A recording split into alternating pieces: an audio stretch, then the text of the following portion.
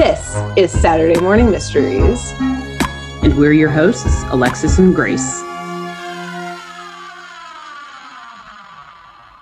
Good morning, everyone. Happy Saturday morning, or whatever day of the week it is for you. This is Saturday Morning Mysteries, and we are your hosts. I'm Alexis.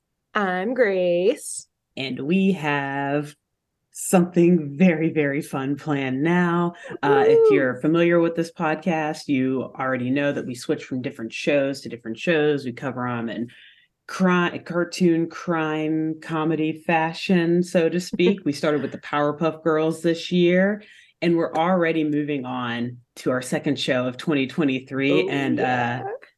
Grace, how excited are you for this one? We're gonna say what it is in a second, but let's hype it up for another second here, because we're both very, very pumped. I know we've been excited for every show we've done, but I'm over the moon about this one. Wow. Yeah, I'm that's fair. I might be the most excited about this one because it was new to both of us, so maybe that's why. Yeah. I think the only other one maybe was I don't know, did you watch Rescue Rangers growing up? Because I feel like that was maybe the only other one that was new to both of us. But I feel like this is a lesser known one. Yeah, I but had also bits and pieces of Rescue Rangers, and this is totally this context. Is totally new though. Yeah. Okay. Yeah. So, well, a lot of people are probably out there wondering, what the fuck? What show are they doing? Everyone, the show we are doing is a classic Hanna-Barbera animated mystery solving show called The Amazing Chan and the Chan Clan. I can't even hear the name without laughing. Just the name. I know, the name alone. So Grace found this one. She came across this one in her research for us finding shows to do. Yep. And she added it to the list of shows. We keep a list of all the shows that we may do one day, just for making it easy to pick in the future. And when she added stuff, I took a look at it and I saw this one and I was like, well, what the fuck is this? We have to. It was almost without even researching it, where I was like, let's talk about this one. Well, and Grace obviously was like, okay, hold on. 2 seconds later, yes. Well, you did 2 seconds of research, maybe. What I think really put the nail in the coffin for us of deciding this one is that you looked up the intro song and you were like, well, we listened to this. Well, we have to do it now. Yeah, the intro song is fire. I got to say, I put it right up there with Darkwing Duck and all of our, and obviously the classic Scooby-Doo, Where Are You? Yeah. But it's describe it for us really quick before I get into the actual show. Give us whisper us a picture, perhaps. Let me just preface anything that I say about this song, this trailer, or whatever, or intro music. Ever since we decided to do this show, I guess maybe it's been 2 or 3 weeks now, maybe to the date. Yeah. This song has been stuck in my head every fucking day. I have not been able to get it out of my head. Thank God I've had the opportunity to listen to it more times to write these episodes. But yeah, so essentially I would describe it. It's kind of an upbeat jazz, the basis of it. You know, you've got the horns doing a little call and response, bump, bump, bump, ba-da-da-dum, bump, ba-da-da-da-da. It's really upbeat. It's cool. But the lyrics are very, very basic. Essentially, you have this guy just over and over saying the amazing Chan and the Chan clan, and that's a Chan plan. But he's scatting. But he's also scatting. But he's whispering while he's scatting, which Grace, you noted, that's very difficult to do. Yes, a scat whisper. I've tried it as it's been stuck in my head, just going for walks and stuff, trying to scat whisper, and it's very difficult. So it essentially sounds to me like a guy who was listening to an instrumental for the first time, got in the studio and was just kind of ad-libbing to get a sense. He was trying to vibe it out before he took the real take, and they were it's perfect. Wait, keep going. Say the amazing Chan. The amazing Chan. Say Chan plan. That's a Chan plan. Boom, done. Guys, we've got intro music. We're good. hit stop. It like wasn't even like the actual like singer. It was like the tech person who was like setting up the recording studio, and like they were like playing the track back, and he was setting it up just like everyone go listen to it. Just find it on YouTube, The Amazing Chan, and the Chan Clan intro music. It's great. It's a vibe though. Like the overall, like the instrumental and everything is really good. It's the whisper scatting is a little off-putting, but then it gets stuck in your head. I'm like, oh my God, who's whispering to me? It's great. Definitely. At first, you're taken aback, and then you also think that it's gonna pick up into full volume scatting, and it doesn't. No. It's just whisper scatting the entire time, and whisper singing. Like it's all very quiet. I think it's because besides the instruments, it's a mystery show, so it's like I think it's supposed to be sneaking around, but like you're like whispering The Amazing Chan from behind the shadows. Yeah, but like when you think of scatting, it's very loud, and so you got to figure out. Between now and our next episode, we'll look up who sang or made this song. Wrote. I don't think there was any writing, Grace. I'm telling you, it's like a combo of our speculation. People just like walking around the studio, like the janitor coming along to this dope like jazz tune. Like, wow, man, this is dope. This was like a Goodwill Hunting moment, but cartoon intro songs of like just a janitor who's actually a scat genius. He was just sweeping up in the studio one day. Just whisper scatting so he didn't disturb anyone. You see all like the sound engineers and producers just turn around and look at him like, my God, amazing. Genius. And he was never heard from again. Never. Was he a ghost? We don't know. And maybe that's the first mystery in The Amazing Chan. The ghost whisper scatter. Yes, man. Wow. The show's great. So yeah, as you all can tell from the intro music alone, the show is a banger. Intro music never fails. All right. It's always a good indicator of how the show's going to go. Yes. So Grace, take us away. Yes. So this show where it's so fun and incredible. I'm going to spend a good amount of time introducing this show today because I had never heard of it. We had never heard of it. There's also so many fucking main characters. Yes. So it's going to be kind of a longer intro and then like a short actual recap today from me, but I think that'll help set us up for success for the rest of this arc. Cool.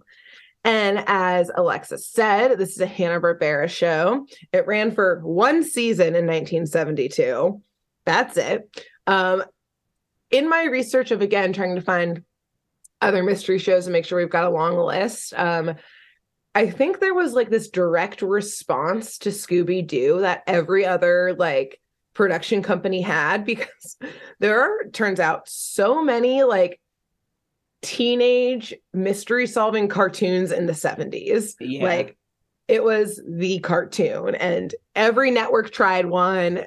They all tried to have their own Scooby-Doo. So first, this show, we're going to dive into our intro here, follows the family of a detective named Charlie Chan. And before, let me ask first, Bird, did you do any research into like the background of this show at all? A little bit, but not go on though. Yeah. I mean, I might be able to like throw in something here and there, but I figured you would do. Go ahead though. Mainly, I just I'm hoping I surprise you with this information, but I also it's fine if you looked it up. I should have texted you and been like, don't read Wikipedia. I'll act surpurped. You knew I was going to read Wikipedia. But I'll act surprised. So then no one will ever know but me. Yes. We'll bleep this part out. It'll just be a long bleep. We're not going to cut it out. We'll just bleep it. So really long bleep.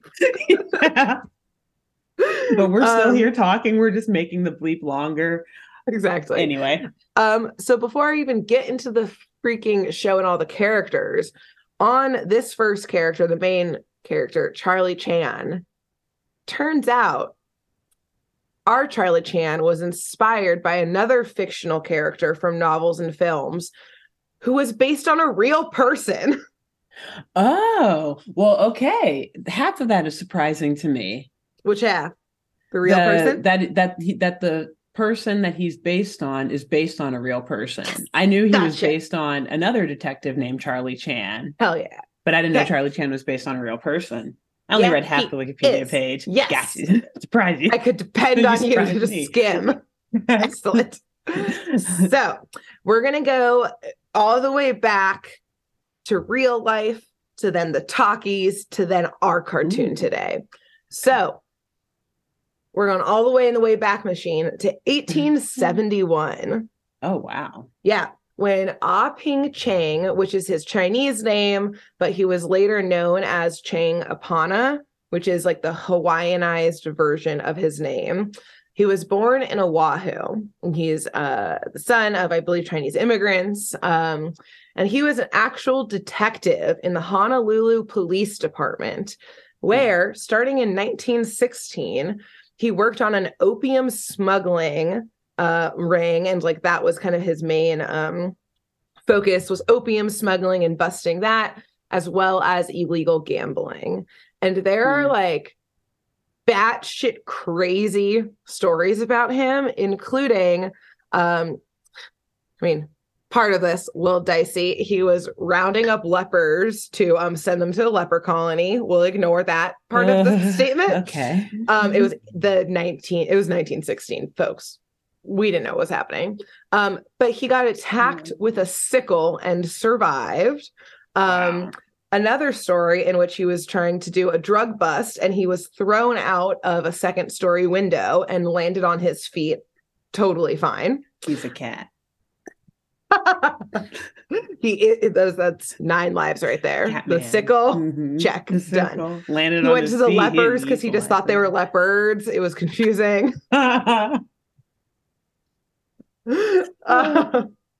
So then author Earl Durr Biggers went on vacay to Hawaii in 1920, where he heard about Apana Chang and his time on the force, and like what just like a crazy person he was, or like these like crazy heroic stories.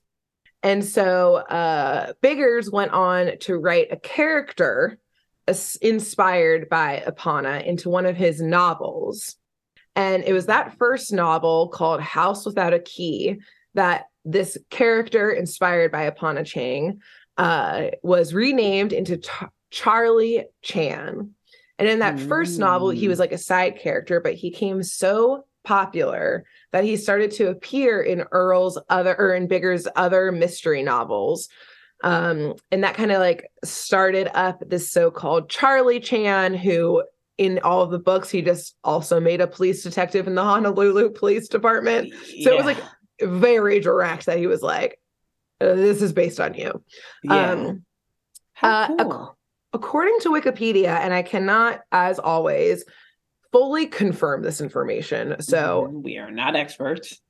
I would say take it with like a grain, or professionals of anything. Take it with like a grain of light salt, because I'm sure there's some truth to it, some not as much as we would expect. But that's all to say that apparently in the novels,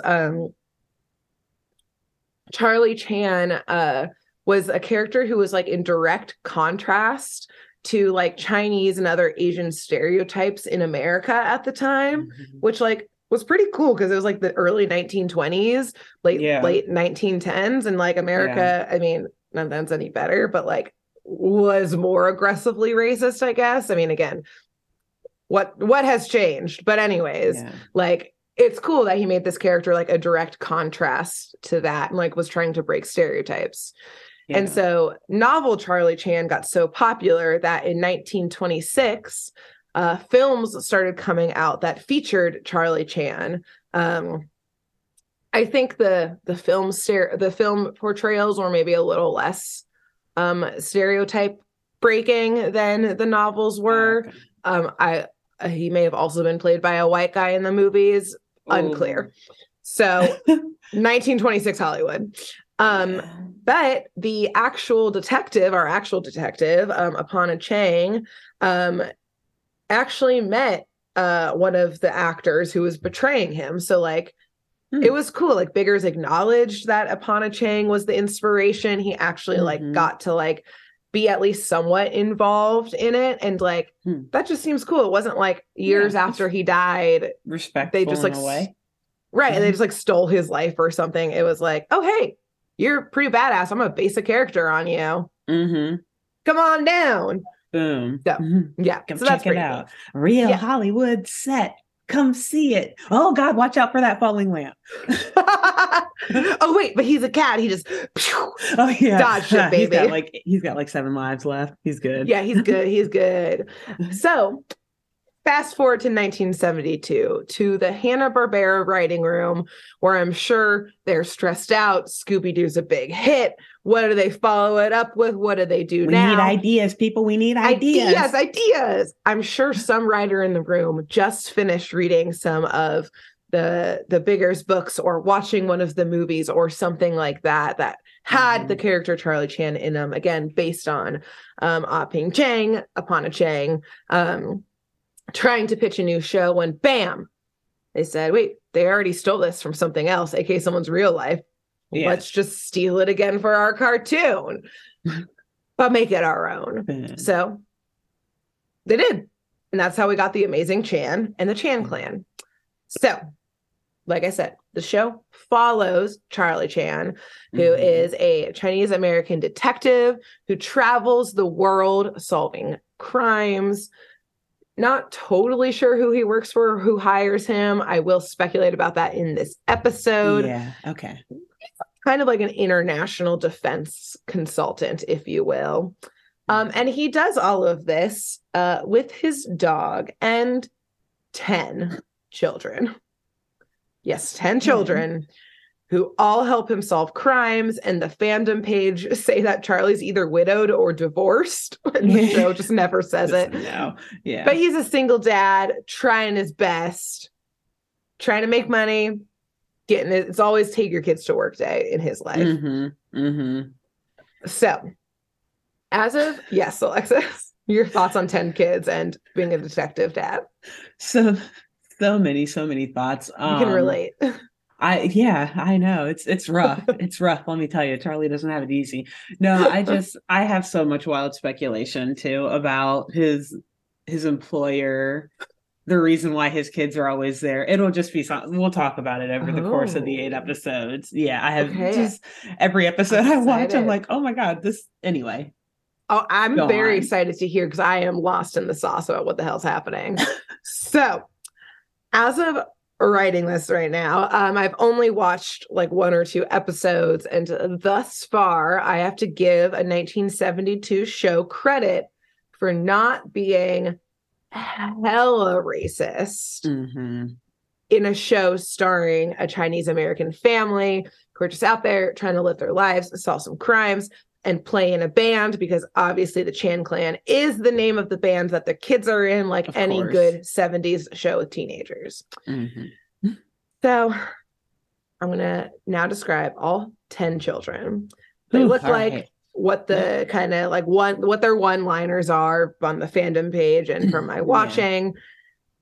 As we go through these episodes, there's 10 kids to keep track of. It's tough. And in a new show that we're just getting to know, we will probably mix up which kid did what thing.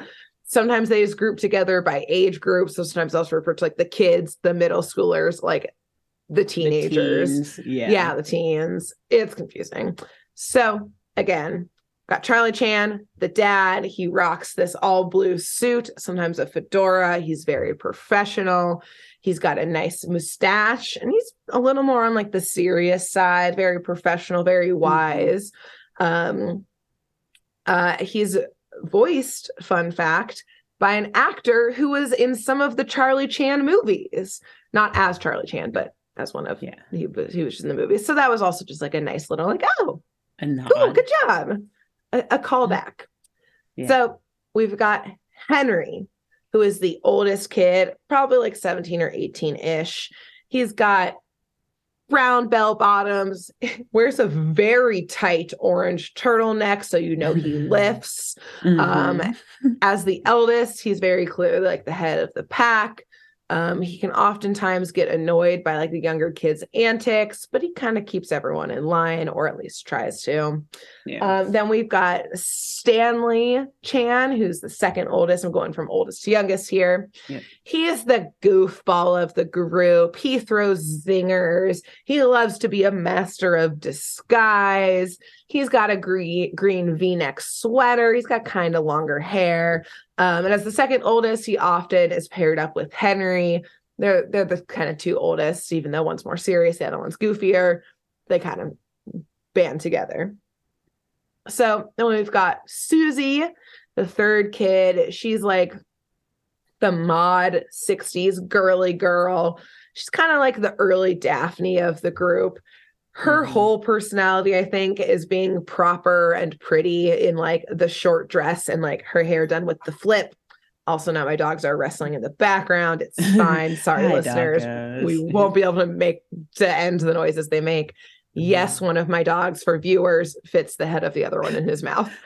Anyways, you are don't worry correctly. about it. Yeah. It's fine. So then we have Alan, the fourth kid. In my opinion, he is definitely the coolest. He's got shaggy hair, the giant round, like 60s and 70s, like bright pink glasses. He's like Maude meets Disco, as Disco was just getting picked up. He's got bell bottoms. He's got the flowy shirt, I'm pretty sure, with the vest and like purple heeled boots. He's fabulous. He is like the tinkerer and like inventor of the gang. He created the Chan van, which is like their Transformers-esque mystery machine. He is voiced by Brian Tochi, who was Leonardo in the Teenage Mutant Ninja Turtles in the 90s. So they have an incredible cast of characters, of voice actors. Yes. Not the least of which voices Anne Chan, who's the fifth kid. Yeah, I knew you would have looked this one up. Yeah. So we're going to build up to it. So she's like a tomboy. She's always proving she can do anything the boys do. She's got like the loose baseball tee and baseball cap. And Anne was voiced by the one and only Jodie fucking Foster. Like, it's the funniest thing. I don't know. It's like fun fact of the day. Hey, Jodie Foster voiced Anne Chan in the amazing in the Chan clan. On like one side of things, we should acknowledge that like there's a pretty even split of like white people voicing them and then actual people of Asian descent, which is nice. But I also want to wildly speculate that did 1972 Jodie Foster get inspired by solving crimes to the point that she agreed to star in Silence of the Lambs 19 years later? Maybe. No. And that tough girl persona, she can stick it up. She can stand a serial killer. Carnivore, exactly. Murderous serial killer. I both haven't seen or looked up any statements by Jodie Foster saying she wasn't inspired by this role in 1972 when she was Anne Chan in The Amazing Chan and the Chan Clan. Breaking news. You heard it here, folks. You heard it here. Jodie Foster would not be where she is today had she not voiced Anne Chan in The Amazing Chan and the Chan Clan. In 1871, when Apana Chang was born, he had no idea that one day he would lead to Silence of the Lambs. Without Apana Chang, Silence of the Lambs, the whole Hannibal universe would never exist. Never exist. Jodie Foster, you wouldn't have even heard of her. Never. If not for this. That's the biggest. Anthony Hopkins, never heard of him. Who? Never heard of him. So then we've got Tom, who's the sixth kid. He's the total dweeb. He's got the square glasses, the sweater vest. He's got the nasally voice and uses very big words that no one can understand. Flip Chan is the seventh kid who clearly just wants to impress his dad and his siblings. I know. And you're not done. Exactly. That's why I was like, this intro takes forever because there's 10 fucking kids to get through. He's always like right in the middle of the mystery, but he easily jumps or flips to conclusions, if you will. Classic. He's got a neon green polo and a red cap. We've got then Nancy Chan, who's the 8th kid. She's got a high pony with a purple polo that matches her purple bow. Thus far in my viewing, I think they just needed another kid to make the 8th kid. I don't really know what her deal is yet, but the fandom page, the like Wikipedia, there's like Wikipedia fandoms essentially for like every show in the universe. They also clearly agree that she's just like the throwaway kid, I guess, because their description of her is poor Nancy. Slightly chunky and really clumsy. Harsh. It's harsh, but I gotta say that checks out the episodes that I've watched so far. Yeah. He's always eating and breaking shit. It's very accurate, but it's harsh. It's a harsh, but it is harsh reality. They're like, damn, we don't know what to do. We still have 2 other kids after this one, but they're like toddlers. These middle kids. Anyway, so then we've got Mimi Chan, who's the 9th kid, and she gives off the like I'm a little angel vibe. She's got like little pink bows and frilly outfits, but she's for sure like the bossiest kid, since she's like towards the bottom rung, and she always just bosses around her little brother, who is the youngest. Finally, we've arrived at the 10th child, Scooter Chan. He is 6 years old. He's got like a cute little bowl cut and wears a red sweater and hates being bossed around by his older sister, Mimi, who always says he can't do things because he's too little, but he's really ambitious. He wants to get right in the thick of things and often does. He's just a precious little kid. Yeah. But wait, just when you think, oh my God, she's told me about now 11 characters, one more to get through here, which is Choo Choo Chan, which is their little mutt dog who's kind of like a combination, I think, of like, just like to give you a picture. He's a combination of 4 things. He's like a little Yorkie, a little cat, Pigpen from the Peanuts, and a mop. Okay. What this dog looks like. And somehow 1 + 2 + 3 + 4 equals dog. Equals Choo Choo Chan. The dog. He's described as a dog, but that's the only thing about him that seems like a dog is the fact that Wikipedia says he's a dog. Yeah, at first I actually thought he was a cat, and then they called him a dog, and then I was like, is this a dog who got electrocuted? And then I was like, oh no, he's just a combination of these 4 things. Mop. So and a mop. So Choo Choo, he's just a curious little mop dog, electrocuted mop, but animal, pet. Thank you. Who likes like the kids to get into little shenanigans and is some comedic relief.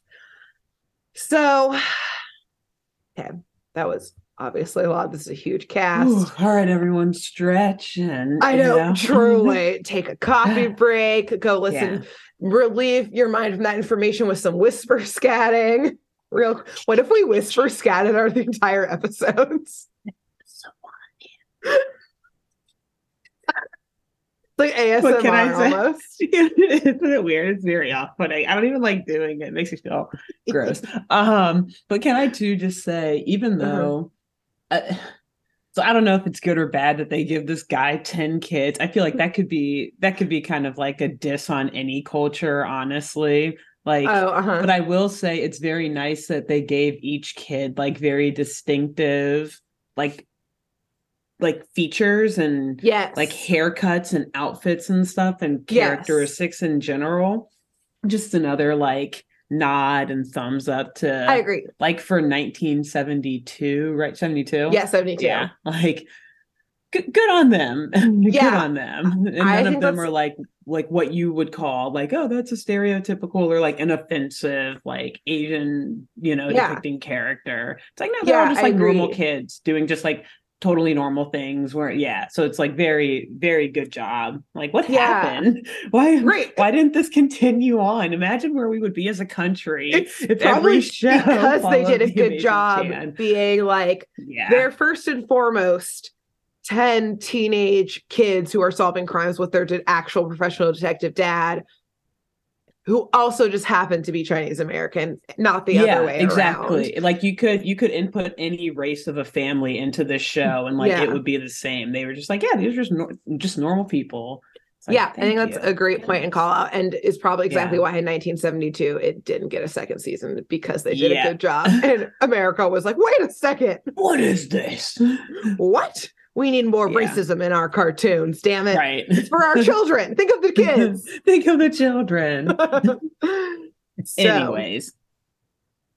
On to our actual episode here. Yes. And like any good cartoon of the 20th century, I wish I was joking. Because I always start off with the first episodes. Mm-hmm. Mm-hmm. But like I've said before, every good cartoon starts out, mystery cartoon, first episode in the goddamn city museum. Yeah. Such literally a good entry point. It's such a good entry point. Yes, it literally starts in the city museum of whatever freaking town they're in. I don't know. So, my favorite setup for a show, obviously. And again, going to my own personal theory of art thieving was ingrained in me. Mm-hmm. As that would be crazy and must happen all the time because every show told me that it did. Exactly. So, anyways, we start out on a preview night of the new exhibition that's opening to the public to the next day. And it's a private showing, probably for like investor or like, I guess, donors to the museum of the Burmese crown jewels. And these jewels are displayed in this like kind of like flat, giant, like display case, not giant, I guess like large display case where it's covered in glass and you're kind of looking down upon all of the jewels. It's got diamonds, it's got gold, it's got rare gems. All the razzle dazzle. Sparkly, exactly. Razzle freaking dazzle, the usual. And we learn that the Chan clan, the family, is there on this preview night. Specifically because they helped arrange the security arrangements for the jewels. So we've got them. They kind of were like the, I guess, like the architects to how to protect these jewels. Mm-hmm. But we also have the security officer there, Johnson, who is just on duty for the night, ready to be of help. We have the museum curator who sounds like Igor the entire time. He doesn't look like Igor at all. He just looks like a little nerdy, but he's like, yes, perfect. The jewels are here. I can't do Igor, actually. How do you do a Transylvania accent? The jewels. I'm just... I don't fucking know how to do it. Erase all of that. I don't know what it is, but he sounds like Igor, okay? We'll bleep it out. Yeah. This whole part's also just going to be bleeped. Half of this episode is just a long beat. Yeah, exactly. So, yes, we've got the curator who, after he shows off the exhibition to all the donors, he like sees everyone out and says goodnight.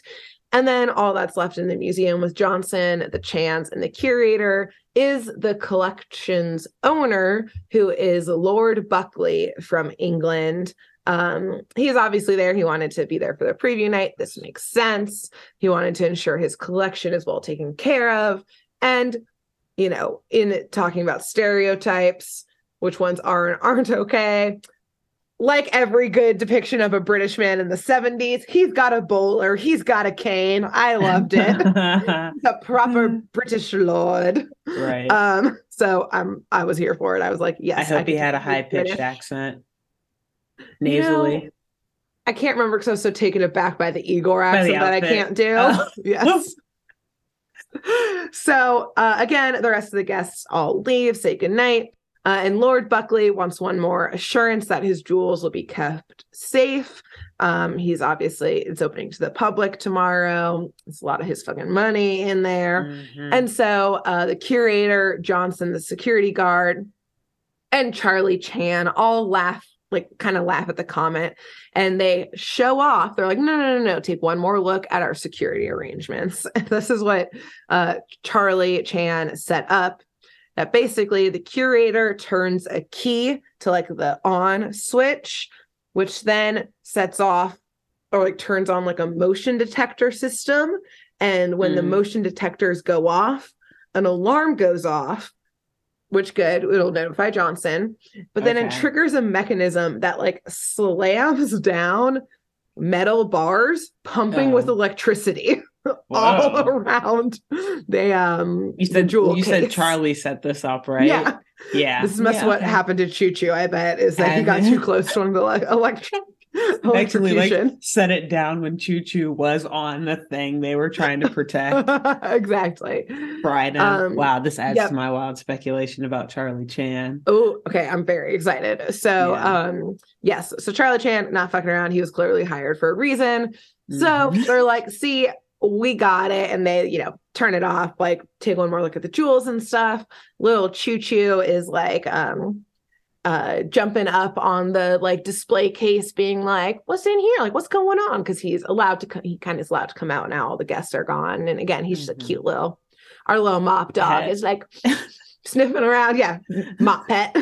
Our mop. Our pet mop. Our pet mop. I mean, it was the 70s. They had pet rocks. True. Back in the day. Chia pets. Chia pets. It was a wild time. It's all the same thing, right? Yeah. Exactly. So as all this is happening and the guests are gone, the Chan kids are still waiting around for their dad to be done, talking business and security with the other adults. So Henry and Stanley, again, the oldest, are strolling through the museum when they pass a phone booth and actually see that someone is still inside it, and they thought all the guests left. And they overhear this man saying, everything's right on schedule. I'll knock this job off in 15 minutes. You be at the side door and I'll let you in.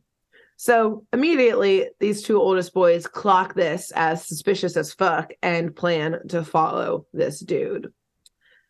But at the same time, Mimi realizes that Choo Choo, again, little Doge who was sniffing around, Mop Doge, he has run off. They don't know where he went. He was sniffing the display case. And then he just ran off somewhere. So they're like, God damn it, we got a dog loose in the museum. Like, fuck, okay, we got to go find Choo Choo. So the rest of the Chan kids, Johnson, the curator, and Lord Buckley, all split up to just like go grab him throughout somewhere in the museum. Luckily, one of them, who knows which child, I think it's actually Mimi. She's like carrying him around, and he's like he's like the same size as her.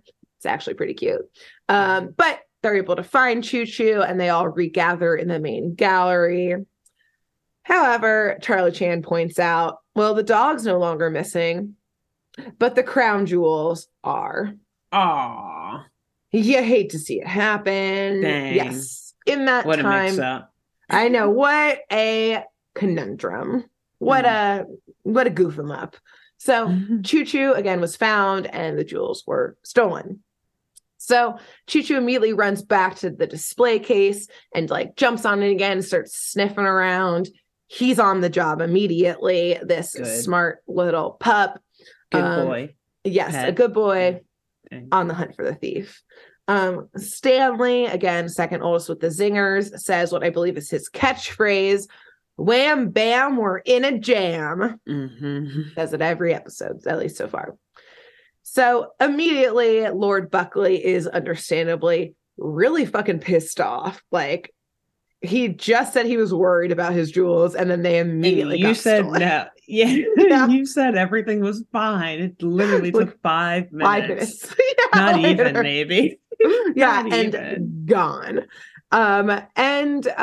Lord Buckley is yelling at the curator about this.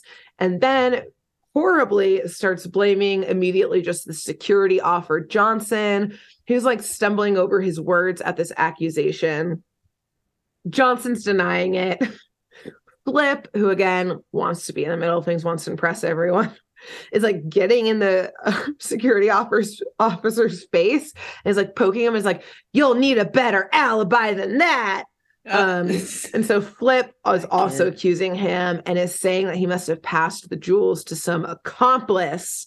And Henry and Stanley, the oldest, overhear all of this, and they're like, oh shit, the guy from the phone booth who kind of like disappeared from our view, I bet that was the accomplice. Let's go find him. So the curator calls the police, which I think that, again, yeah, it means the Chans are like a hired special security force. We can talk about it in your episode, because mine again is gonna be real long because all this introduction stuff. So not official law enforcement, but the police are on the way. But so the whole family immediately splits and decides to start doing some like pre-detective work, I guess, not securing the crime scene. So Henry and Stanley are walking through the museum, trying to find the guy from the phone booth. And they were walking through like an Ice Age exhibit full of cavemen, which shout out to the Cincinnati Museum because they totally had one of those. And it was my favorite exhibit in the world. But one of the cavemen suddenly starts moving and grabs Stanley by the mouth and like lifts him up by the mouth and like neck. Unclear if he's trying to strangle him. Either way, Stanley is able to wiggle out. Yeah, he's a string bean kind of guy. Yeah, yes, full on assault, attempted murder of a child. Perhaps. Yes, perhaps. But they chase each other through the museum until Stanley is able to shake his pursuer and meets back up with Henry through the ChanCom, which is, they've got really cool tech, I will say. It's like walkie-talkie watches that all the kids have with each other. Yeah. We love it.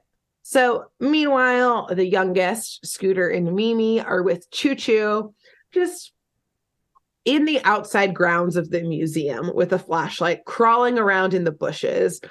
No one was like, we should keep the smallest children inside. They were like, y'all take the outside. Oh, there's a thief on the loose. You got it. You guys get the perimeter. Yeah, take the dog with you. Take Mop Dog with you. It'll be fine.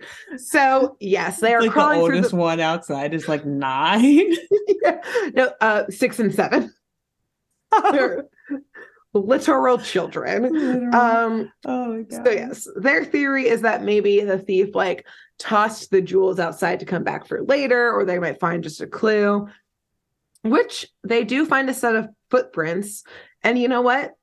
It was smart of them to send these literal children out there, because this little genius 6-year-old Scooter whips out supplies to make a plaster cast of the footprints to eventually match with the thief. Yeah, he like starts pouring like the plaster, but it immediately falls apart because Choo Choo just walks through the plaster molds and ruins the evidence.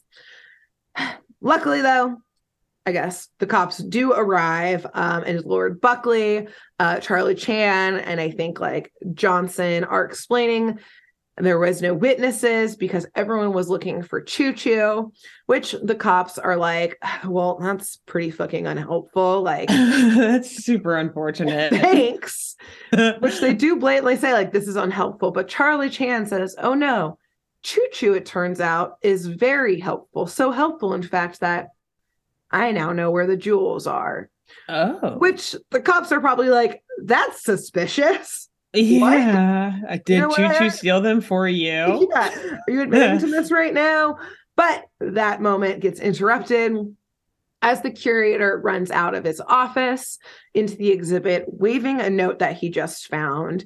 And he passes it directly to the cop, and everyone reads the note, which says, if you want the jewels back, keep the police away, which too late, and have $100,000 ready to pay off tonight. So Charlie Chan says, you got to pay this ransom, which they're like, didn't you just say you knew where the jewels were? We don't want to do this. But Charlie Chan is like, well, I know where the jewels are, but I don't know who took them. So the money should be the bait to get the thief in here, or wherever we're going to do this exchange. And the cops are like, you want to do the ransom exchange? Thanks. So I guess he's for hire for anything. Like, I don't know why an officer isn't going to do the ransom exchange. They're essentially just like, let us know when someone needs to be arrested. Like, we don't have the resources to do all of the, like, you do. I mean, in reality, they definitely do. They're like, we don't give a fuck about this, like, museum, like, whatever. This is Lord whatever's problem. Like, just tell us when someone needs to be arrested. We'll come back. I mean, that's literally correct, because they were like, who are the witnesses and evidence you found? Oh, none? Yeah. That's unhelpful. It's all adding up. Like, he's a known detective. I think like every law enforcement agency knows, like, oh shit, Charlie Chan's here. Like, let him take over. Just tell us when someone's got to get booked. They didn't even question, like, okay, cool, you're gonna do the ransom. Thanks. Mm-hmm. So smartly, Charlie Chan brings all the kids home. Instead of just being like, let's go on this ransom hunt, he's like, we're going home. You kids need to like have your dinner, do your homework. Oh, that's right. Yeah, exactly. They are children. But as they're home, you know, they're playing in their band, playing some catchy late 60s tunes. But Lord Buckley comes to the house to meet up with Charlie Chan and inform him that they received another message, this time directly to Lord Buckley, that the money needs to be dropped off at 8 p.m. by the old oak tree in the park. And again, it reminds them not to tell anyone about it, especially the authorities. So, as a hilarious side note, the conversation is like happening like in the office or like just some room in the household while all the kids were sitting down to dinner. And Susie, who again is like the proper pretty girl, is like, well, we all have better manners than to eavesdrop on that private adult conversation, as she's like eating her food. And then she looks up and every single kid has like a cup to the wall and like stethoscopes and is like trying to listen in. And she's like, ah. So very funny. So these kids. Charlie tells the kids to stay home. I'm gonna hit the road with Lord Buckley. But Tom Chan, who's the nerdy one, he's sus of this situation. And so he goes to his bookshelf and apparently has a book that's like a comprehensive list of all English lords and like royalty. And he's like flipping through it and goes, aha, just as I thought. There is no Lord Buckley. He is an imposter. Which, okay, good. Shit. Good I that you found that. But I'm still stuck on the fact that he has this book. Where do you even get that? Like I thought that was something that you only had, like, if you were for lords, though. Yeah. I thought that was something you only had if you were, like, a lord. Maybe he stole it from Lord Buckley. He for sure did. Or, yeah. Or on, like, some other mystery, I guess. Maybe when they were in England, he picked one up. Mm-hmm. It's one of the other lords that hired, you know, Charlie Chan for some other mystery. Oh, exactly. This will be helpful in the future. They won't miss this. A giant yellow page is like, they're like dragging it out. Yeah. Like attaches it to choo to drag. So they all freak out at this information, as you would, worrying and realizing that their dad is in trouble because he's with an imposter. But Henry and Stanley, again, the two oldest, are like, y'all, dad probably already knows this is probably a very elaborate setup. You guys need to all stay home. And like, we can't ruin dad's sting operation. And literally every kid agrees. But we also see that literally every kid is crossing their fingers behind their back. So that leads to separately, they all head to the oak tree to set up their own traps for the thief. So, of course, like any good cartoon mystery detective show, shenanigans ensue in which, like, each group, they often split up of, like, the three youngest, the, like, middle schoolers, and again, like, the eldest teens. It's like Henry and Stanley, middle schooler, younger teens, and then, like, the couple, maybe, like, four youngest. Again, there's so many kids to keep track of. So, Again, usually groups of 3, though. Somehow they're split up in 3 groups. Yeah, exactly. Let's just leave it at that. It's unclear all what 10 the map is. This brood. Yes, this brood. Exactly. So, yes, they all basically all fall into each other's traps. They all collectively realize that they all lied to each other about not going. They're like, what are you doing here? What are you doing here? Let me out of this trap. Help, I'm stuck in this hole. Oh my God, it's you. Et cetera, et cetera. So and they all get each other out. Oh my God, I'm dying. Oh, hey, what are you not doing in bed? Wait a second, you're not the one who should be dying. It should be someone else. The thief. What are you doing here, Dad? Mimi. Scooter. So like the 4-year-old. Like at the bottom of a pit. There was a pit. You are correct. I think there was the youngest ones who fell into it because they were too short to get out. So terrifying. You're like going for a jog in this park and you just look and there's like 4 middle schoolers in a cage because that was one of them. There's 2 children in a pit. I don't know what happened to the other ones, but yeah. Like hanging from a tree like by their ankles or something. Little rope trick, probably, honestly.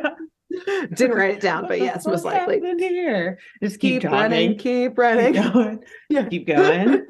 If I don't say anything, I'm not involved. I'm not an accomplice to this. Right. So, oh shit, those are Charlie Chan's kids. Book out of here. Get out of here. It's running faster. They get a PR.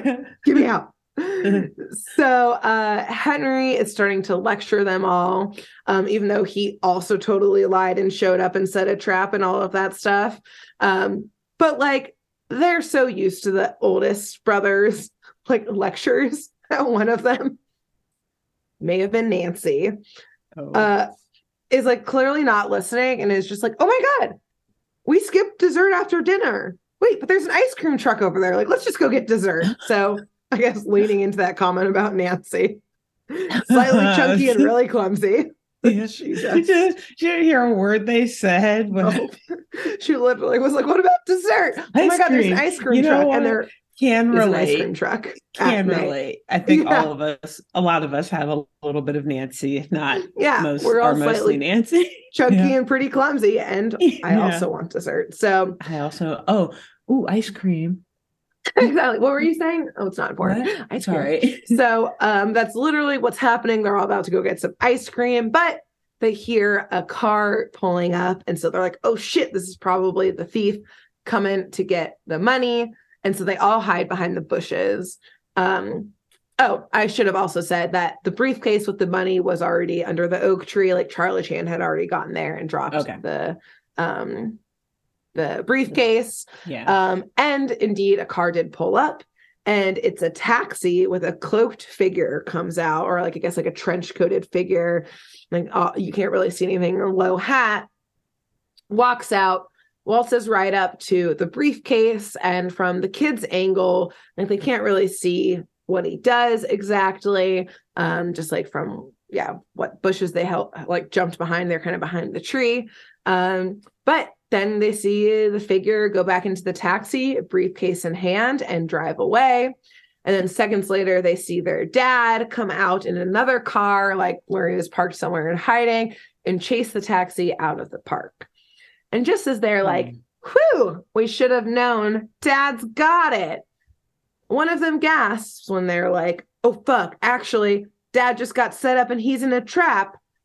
Because behind the tree, they see another cloaked figure in the exact same long coat and low hat step out, also holding a briefcase. And they're like, wait, what the fuck? We just saw someone get in the car with the briefcase. Who's this with the briefcase? And then he rips off the hat and coat to reveal an ice cream man. What? Or at least someone in an ice cream uniform with like an ice cream man's hat on, so the hat underneath the hat. Like a CIA sting operation. On like fake glasses. There's a lot of outfit changes in this episode. And then he runs into the ice cream van and drives off. I'm assuming the same ice cream van that Nancy saw. Same ice cream van Nancy saw. Okay, I was like, there's this town just riddled with ice cream vans at night. Nope, this was the same one. Okay. Jumps in, drives off, and the kids all hop on their bikes and scooters and follow him to the museum. No Chan van? No Chan van. Well, Henry and Stanley originally took it there, but they don't take it to the museum. Okay. I guess it's too obvious. Sure. They said they want to be a gang of kids loudly on scooters and bikes in the street instead of just a car that could be in disguise. Anyways, they're children. More threatening. Yeah. Yes. By the way, as a total side note, in the park shenanigans, Choo Choo runs into a undescript brown Great Dane. Oh. Who looks at Choo Choo and was like, huh? And then Choo Choo growls at the Great Dane, and the Great Dane's like, woo! And runs away, which I guess is a big finger to Scooby-Doo. Yeah. Because it looks just like Scooby-Doo, just with no spots. With no spots, and obviously no collar. Yeah, exactly. So it was very funny. I was like, wow, gay. Tell us how you really feel. All right, cool. Yes. Well, so wait, is that them saying Choo Choo's better than Scooby-Doo? I think so. I think they're being Choo Choo's gonna fuck you up. Choo Choo is very clearly like a street dog who's seen some shit. Yeah, I was gonna say, no, that I agree with. Choo Choo would definitely beat Scooby-Doo up in a fight. But for I think Scooby-Doo's sure. maybe the better all-around pet because we know what he is. Yeah, exactly. It gotta be easier to take to the vet. Like, what kind of animal do you have here? If you're like the Chans, yeah, are they like at an exotic animal pet? Are they at like I don't know, like the appliance store for a new mop? Like unclear. So, the kids indeed go into the museum, and there is indeed the ice cream man who has the briefcase, which is interesting that he went back to the museum. So keep that in mind. But he realizes, obviously, because I pictured that when they all got to the museum door, all of these kids like just had to like drop their scooters and bikes. So like even if they were being quiet, all of a sudden the ice cream man just heard like a of like scooters and bikes and like the door opening like 10 times. Exactly. I was like, scooters and bikes just get thrown to the side. So they're not the most subtle gang of 10 children. Okay, why they didn't take the Chan van? Unclear. Okay, never mind. Go ahead. They start to chase him down because they're like, we got to corner this guy. We know he's got the briefcase. Dad is off chasing a red herring. Like he clearly came back to the museum. He's up to no good. They luckily are able to chase him into the dinosaur exhibit. And basically, like in all good cartoons, don't care about special items. History.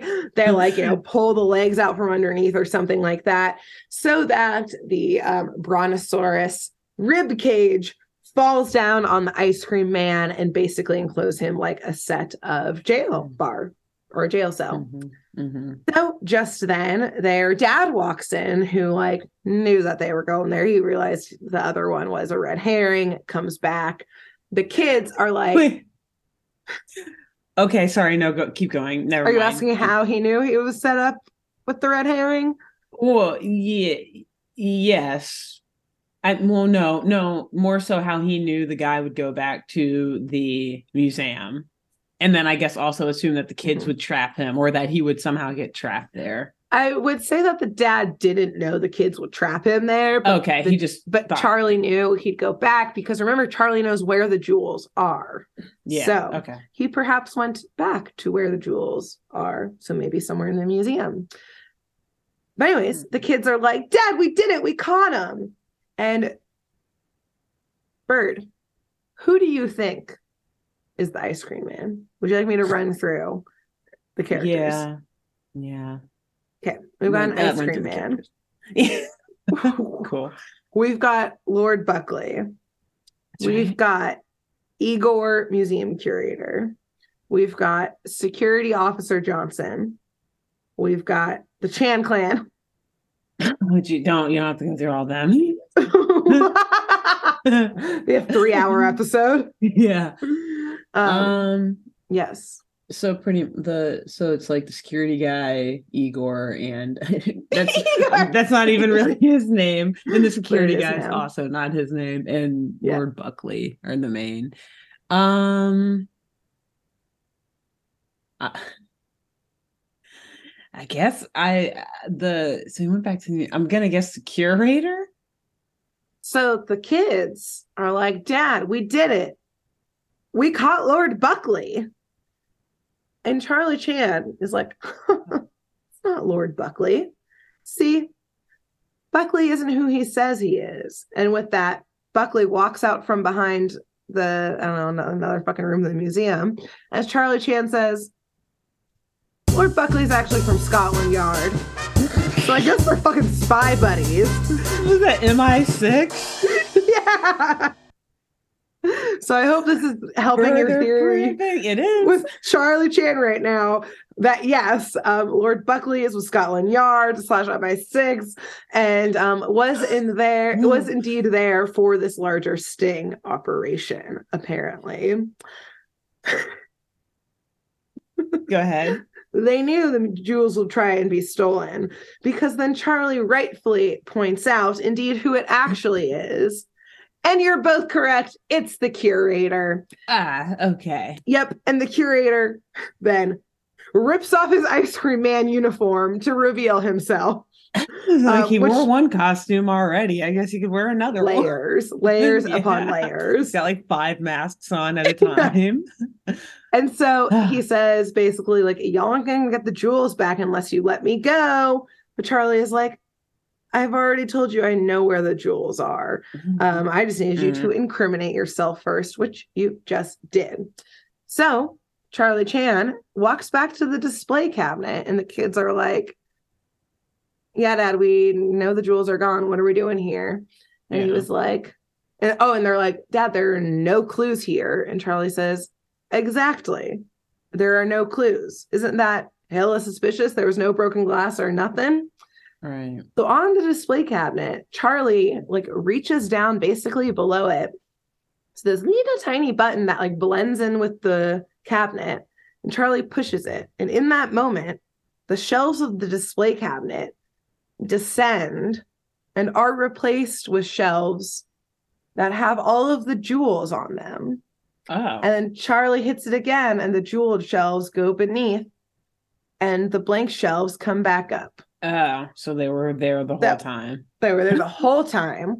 And Charlie explains it was the lack of clues and the cleanliness of the job that was obviously suspicious as hell. Yeah. And he's like, no one could get around my trap that I set. Did you fuck that? No. The electrocuted metal bars. Yeah. Oh, he knew it was an inside job from the get-go.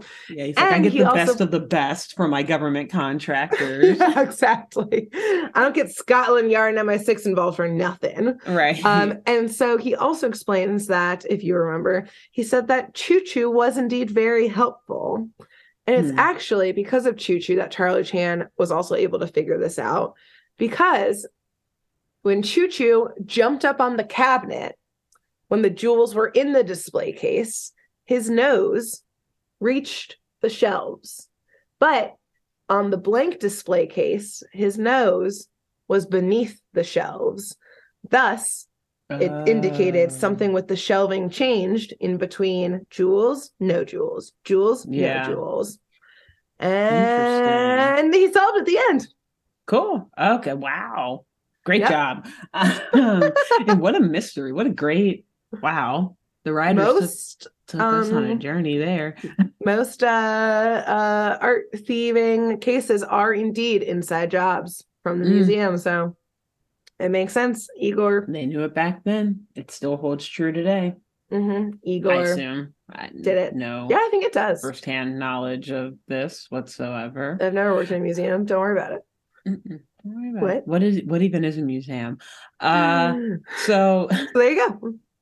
Awesome. So yeah, I'm just gonna like say it now. Generally, the basis of my wild speculation about Mr. Chan is that he is this, like, he himself is a contractor, like not a mercenary, obviously, but like the equivalent for like private investigators and detectives, like known by all the wealthiest of the wealthiest in the country, known by all the major like intelligence operations and like bureaus of investigation, the UN and shit just like hires him like on contract for jobs, but they let him bring his kids because they know that it always like is a ruse that gets the criminal off track or some shit, thinking that they're in the clear, but then nope, we gotcha, because the kids are always interfering in these investigations and making the criminal think like, oh yeah, I'll get away with this. Look, they're pointing, they're investigating these people over here or whatever. What's going on? And then boom, now Charlie gets them.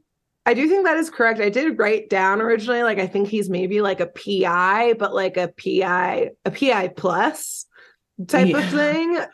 Because does do like security and stuff. And I think that makes sense with the kids, that like that's part of like the contract. Like when you hire bring your kids, it's like, would you like the kid edition or not kid edition? Like kid edition means more distraction, easier case type of thing. So yeah, because no one is ever upset that the kids are there. Like everyone loves his kids, or like the law enforcement people. Yeah, no one like blinks an eye. No, they're like, oh yeah, the whole Chan family's here. Cool, let's solve this mystery. Yeah, and at the same time, he's like, being a single dad is hard. A single parent household, help me out. What am I supposed to do with these kids? Yeah, I mean, and to be fair, they like watch over themselves on all of these mysteries already. And it was the 70s, so they were probably like, he doesn't have a wife at home to take care of the children. This poor man. Yeah, he must bring them. Which, I mean, true. Once you get past like, I mean, 10 kids is a lot. I too would be like, oh my God, dude, you need a wife to help you take care of, like, or you need a village, a partner or whatever. Yeah, you've grown a village. Yeah. So you need 10 villages. I do like to think though that even though the fandom page said that Charlie Chan's either widowed or divorced, I like to think that he's divorced and just like this is like weekends with dad. Oh no. It's like always on these mystery cases. Wait, yeah, I kind of like that better. Yeah. Yeah. But he's always on the clock though. Yeah, exactly. He's always on the clock. So even when they go on a trip, where did this episode take place? Was it like, I have no idea. Oh, just okay, damn. Somewhere. Well, weekend with dad. Hey, we're going to the museum. Secretly, dad's like, oh yeah, we're going to the museum. We sure are. A very educational weekend. That to the Chans, like that is what going to the museum is. They like hear their friends talk about going and like seeing an exhibit. They're like, oh, we thought that you went to museums to stop jewel thieves. They like one of them like Flip like has like a school field trip to the museum and immediately just like rips the dinosaur bones out because he's like, that's what you do, right? He like finds the curator and like property. Tries to rip his face off. Yeah, like take off your mask. And this is how museums go. That's what we did last time with Dad. So yep, there we go. That's the first amazing Chan and the Chan clan episode. Wonderful. Yes, can't wait to keep it going. I think this will be a very fun arc. I'm very excited for it. And between now and next week, when you do your first episode, who should our listeners tell about this podcast? I think this week you should find a teacher and tell them, because essentially, like, if you thought that wrangling the Chan clan was tough, imagine doing 2 times the Chan clan, like all day. So, essentially that's what teachers have to do. Find one of them, tell them. That's easy for us. You know, a teacher. She's probably already watching. But hey girl. But thank them and tell them to listen to this podcast. Yes, to help get them through it. Maybe also like donate some supplies to them because they have to pay for their own supplies oftentimes. And then after that, find a private investigator, find a PI. No, I'm not here to hire you. I'm here to make a recommendation for you. Nice. And if they're a good PI, they already recommendation. Yeah, podcast rec. Now you've been like a lead you on might a job. Get some good ideas for your own business. Nice. Yeah, tell it PI, and till next week. Bye. Bye. Thanks for tuning in to Saturday Morning Mysteries. If you enjoyed this episode, please share, rate, review, leave us a like, and drop a comment. We post episodes every Saturday and bonus tune tangents whenever we feel like it. So please subscribe so you don't miss the shenanigans. And if you want to follow us on YouTube, click the bell under the YouTube subscribe button to receive notifications when new videos are posted. And if you want to subscribe to the podcast, we have no idea what you're listening to us on, so just hit the big subscribe button on whatever app you're using. We believe in you. Give us a follow on Twitter and Instagram at SatmornMist, all the abreves, and let us know if you have any episode or show requests by emailing SaturdayMorningMysteries@gmail.com. Thanks to Jenna Kendall for the logo design and to Ava Sakiki for the music used during this week's episode. See y'all groovy kids next week on Saturday Morning Mysteries.